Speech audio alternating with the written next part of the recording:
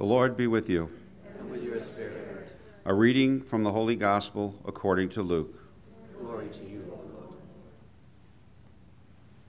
When Jesus began his ministry, he was about 30 years of age.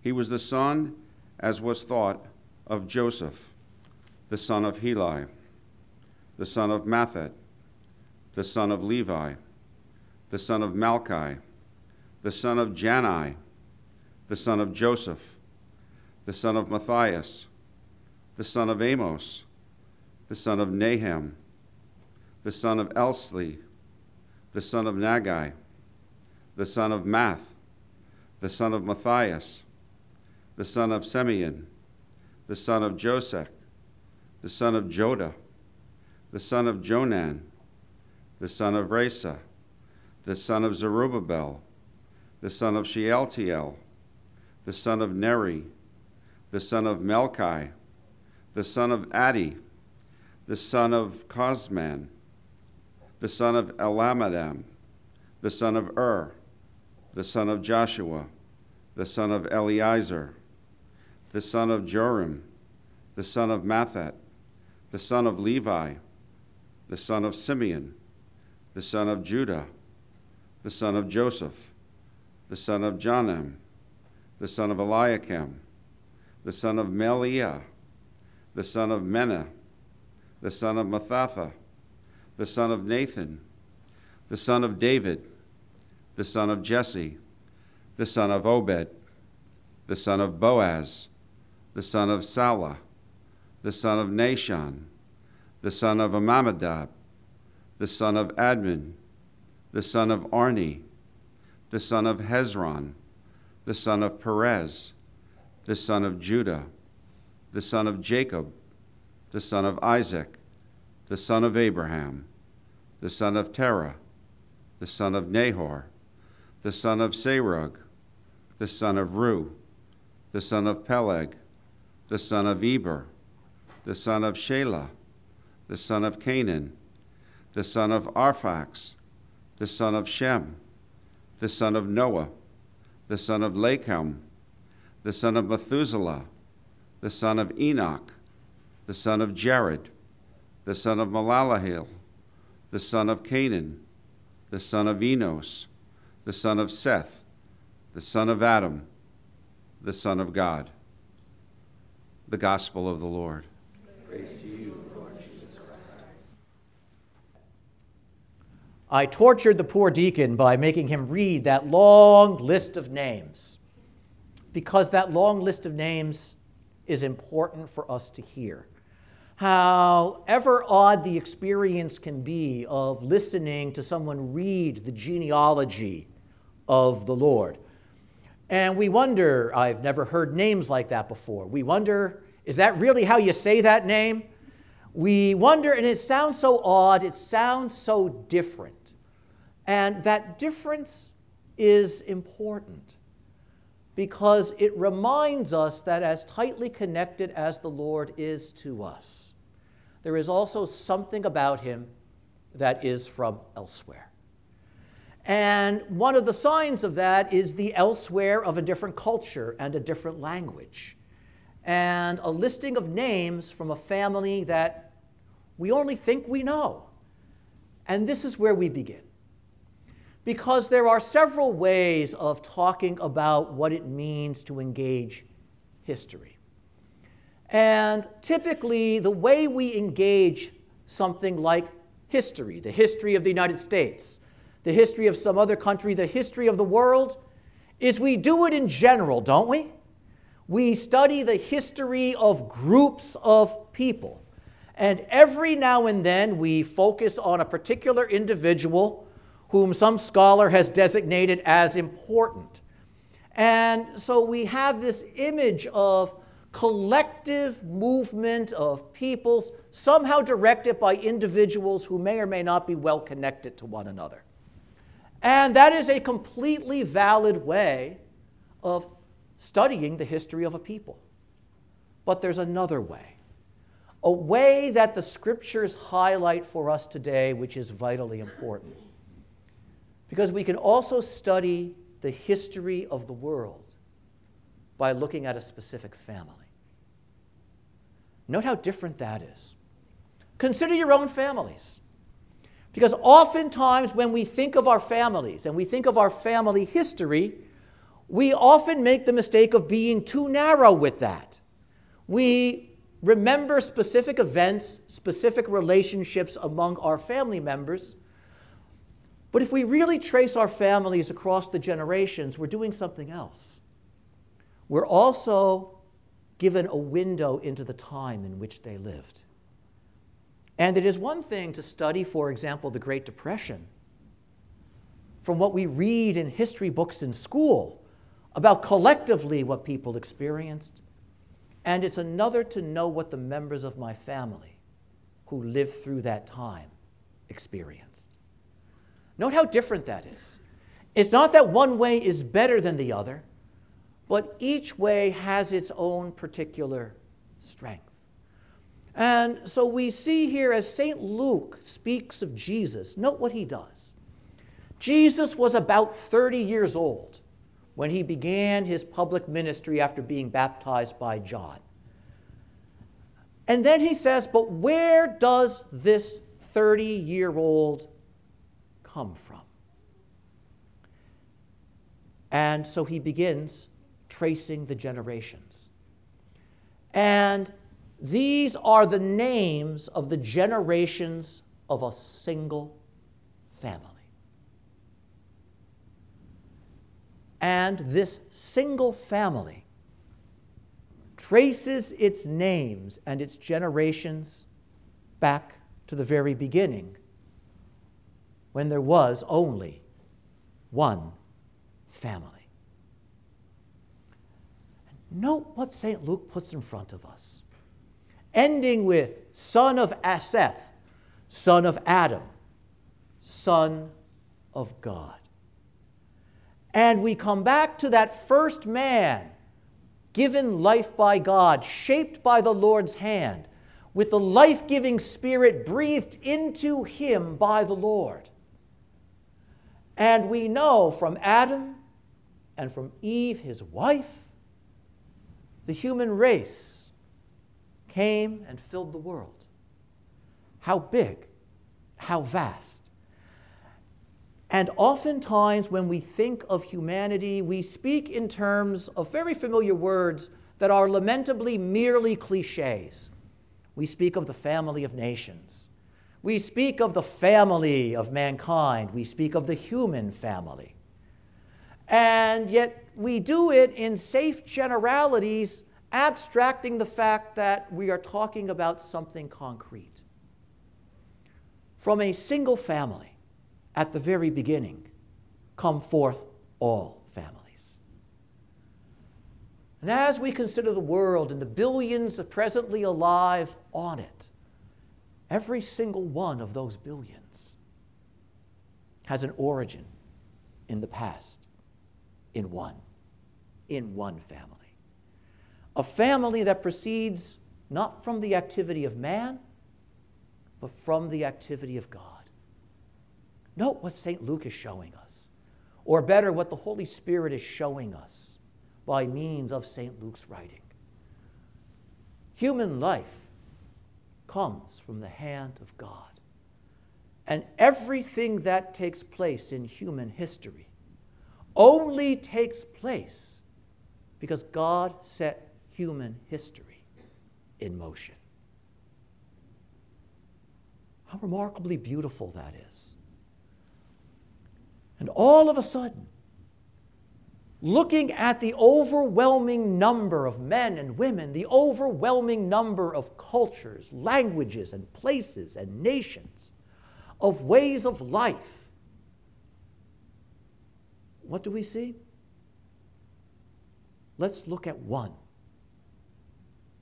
of that innumerable quantity of families. In all of that vastness, let's look at one. And why that? Why one? Because this one, this Jesus, belongs to it. And so the generations are traced. Generation after generation. And not everyone in the family tree of Jesus is a saint. In fact, it's remarkable the number of truly great sinners one finds in that family tree. It is a history of the holy and it is a history of the wicked. Much like our own families, if we're honest. Our own families have their own history of goodness, of love, kindness, and selfishness, and unkindness, and indifference, and violence, and woundedness about them. They are histories of hope and histories of disappointment. And as we read through the list of names connected to David the king and moving backward, we move through the history of Israel. We move through the history of expectation, the history of promises that were looked for and expectations that weren't met. We move through the history of kings who were wise and good and kings who were vain, petty, wicked, and evil. We move through all of that, and all of a sudden we realize we're not simply looking at a family's history. We're looking at a nation's history. It is the history of a nation given to us not in general, but in the particularity of a single family. A family that at first glance in Nazareth is not all that different from our own. In worldly terms, unimportant. In worldly terms, not powerful, not significant. In worldly terms, ordinary, typical, unremarkable. And yet St. Luke is saying that that's only what the world supposes. Joseph is supposedly the father of Jesus because, as we know, his origin is elsewhere. And then we pause at that. What is the origin of Jesus? We understand all of a sudden Jesus is not the product of that movement of generations. Jesus is not the fruit of that movement of generations, as if that is what gives us Jesus. Rather, Jesus is the reason for that movement of generations in the first place. If we say Adam is the Son of God, what do we say about Jesus? Son of God. Note how interesting that is.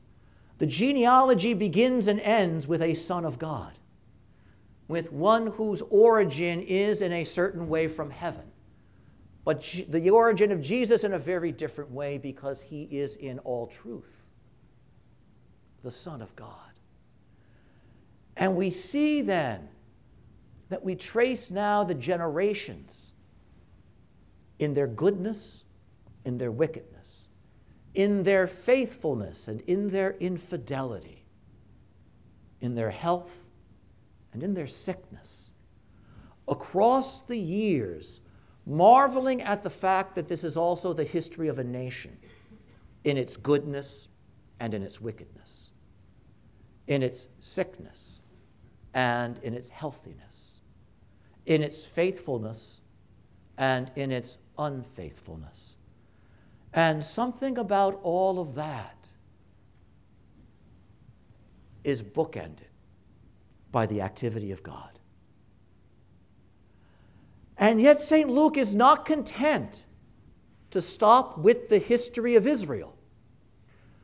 Rather, he says Jesus Christ is not merely son of David, not merely, strange as it is to say, son of Abraham. He is the son of a movement of history that is older than Israel, that is older than Abraham, that is vastly older than David. Looking beyond Israel, the genealogy continues. Abraham, the son of Terah. Because before Abraham was called, there's still a history. all the way through Noah, all the way back to Adam. And what is St. Luke showing us? He is not just Son of Israel. He is in all truth Son of Man, this one whom we name Son of God. He is not just the fruit of Israel. He is the fruit of what God began when he decided to create the world and gave life to Adam. How remarkably and exquisitely beautiful is this? And now what do we see? That entire movement of history, not just the history of Israel, but the history of humanity, the history of the world, moves forward in its goodness and in its wickedness to a certain moment when Christ stands among us. As the fulfillment of the promises to Israel and the fulfillment of the promise to redeem Adam, who had fallen. How remarkable that is. Son of Man in this sense, gathering the entire history of the world from Adam to that moment of his birth, Jesus stands as one of us. But he comes as well from outside. Jesus is not simply a product of that history. Jesus is not simply a product of that woundedness, not simply a product of that dialogue between faithfulness and unfaithfulness. He is that one who, in the fullness of time, comes to order all of that, the good and the ill, to the outcome that Almighty God has desired for this world. What a remarkable thing that is. Jesus is not so much son of Noah, son of Abraham, son of David, as if they give him his origin. Rather, Noah, and Abraham, and David, and all of these others receive their call and their giftedness because Christ will come into the world. He comes late in time, and so in time he is our younger brother. But he is the one for whom all of this exists, and he is in all truth truly our older brother. And in speaking that way, St. Luke highlights the marvelous truth that this Christ who stands within our own family has come to unite us to his family, to make each of us and all of us truly sons and daughters of God, sons and daughters of that one who is truly Father. And it is good that we can reflect on this on the day before the great feast of the Epiphany. Because if the shepherds, in a very real way, are the first fruits of Israel, come to meet the Lord, the Magi, the kings, are the first fruits of the nations. Come to meet the Lord. And note what the lesson of the physical setup of the Nativity teaches us. The history of Israel is moving toward somebody. And everything about its history is part of a movement toward Jesus. But likewise, the history of the world. The history of the world is not random. The history of the world is not the mere product of human decisions. The history of the world, likewise, is moving forward with a direction given by Jesus Christ. All of history, the history of all nations, of all cultures, of all mankind, has a directionality to it. And the focal point of that directionality has a name, and his name is Jesus. But likewise, when St. Luke gives us that example of naming the figures of the generations of Jesus, he's also saying the history of your family and my family also has a directionality to it. And its directionality needs to be toward the one whose coming we celebrate, toward Jesus. We get in trouble when we resist that direction. But the Lord comes into the world to order and call all things to himself. And that doesn't just mean all people alive right now. It means he will order all generations, all times, all seasons, all languages, all cultures, to draw them to himself. At once from outside and at the same time from within. How absolutely wonderful that is. And the decisive figure in that listing of the generations of Jesus is not Abraham, it's not David, it's not Noah, it's not Adam. It's a young woman named Mary, the wife of Joseph.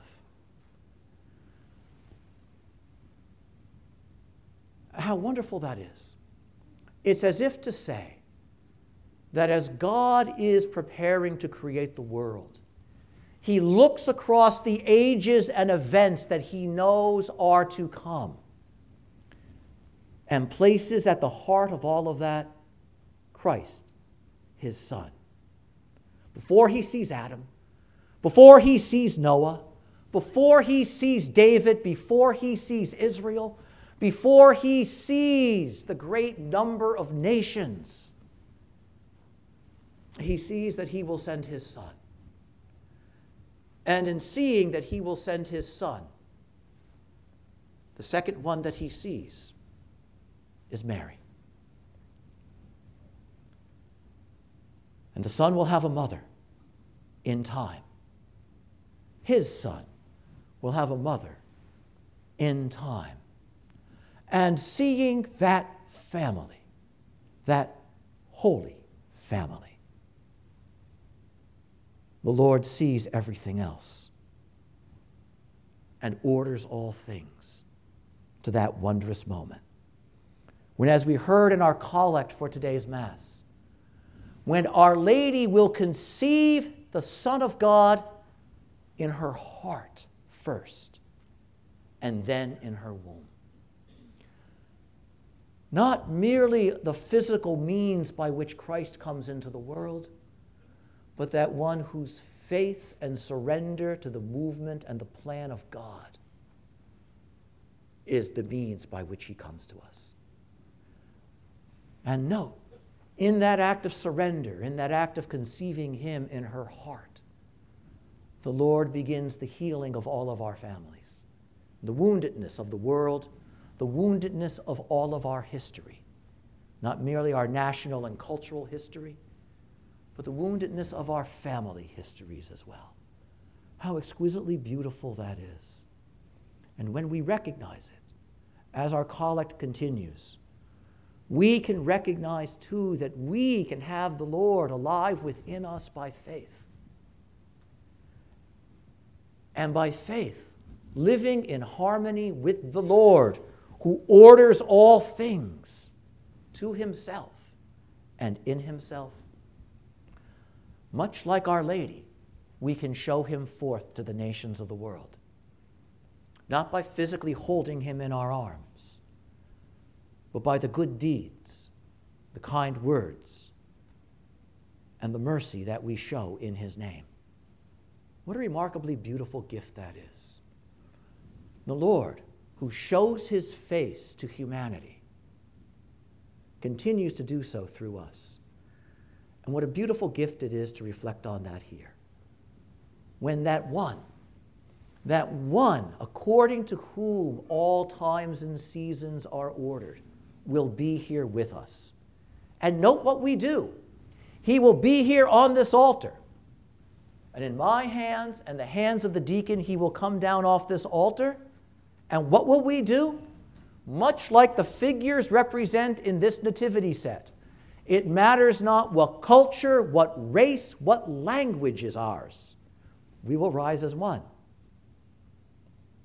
And much like the ages of history, we will move forward, not randomly, not chaotically, but with a direction. We'll move to him. Note how beautiful that is. And note what it expresses. Not just we who happen to be here today, moving in harmony, good as that is, but this also symbolizes the generations of man moving together toward him. The striving of man, the longings of the world, moving together to him. When we resist that movement, we introduce chaos. But when we recognize it, when we hear that call, we move forward to him.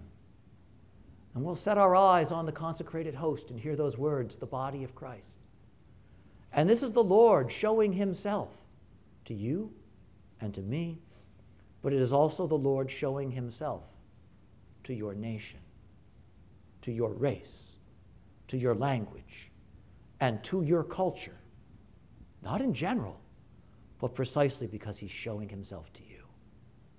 How absolutely wonderful this is. What a great gift that the Lord has given us here.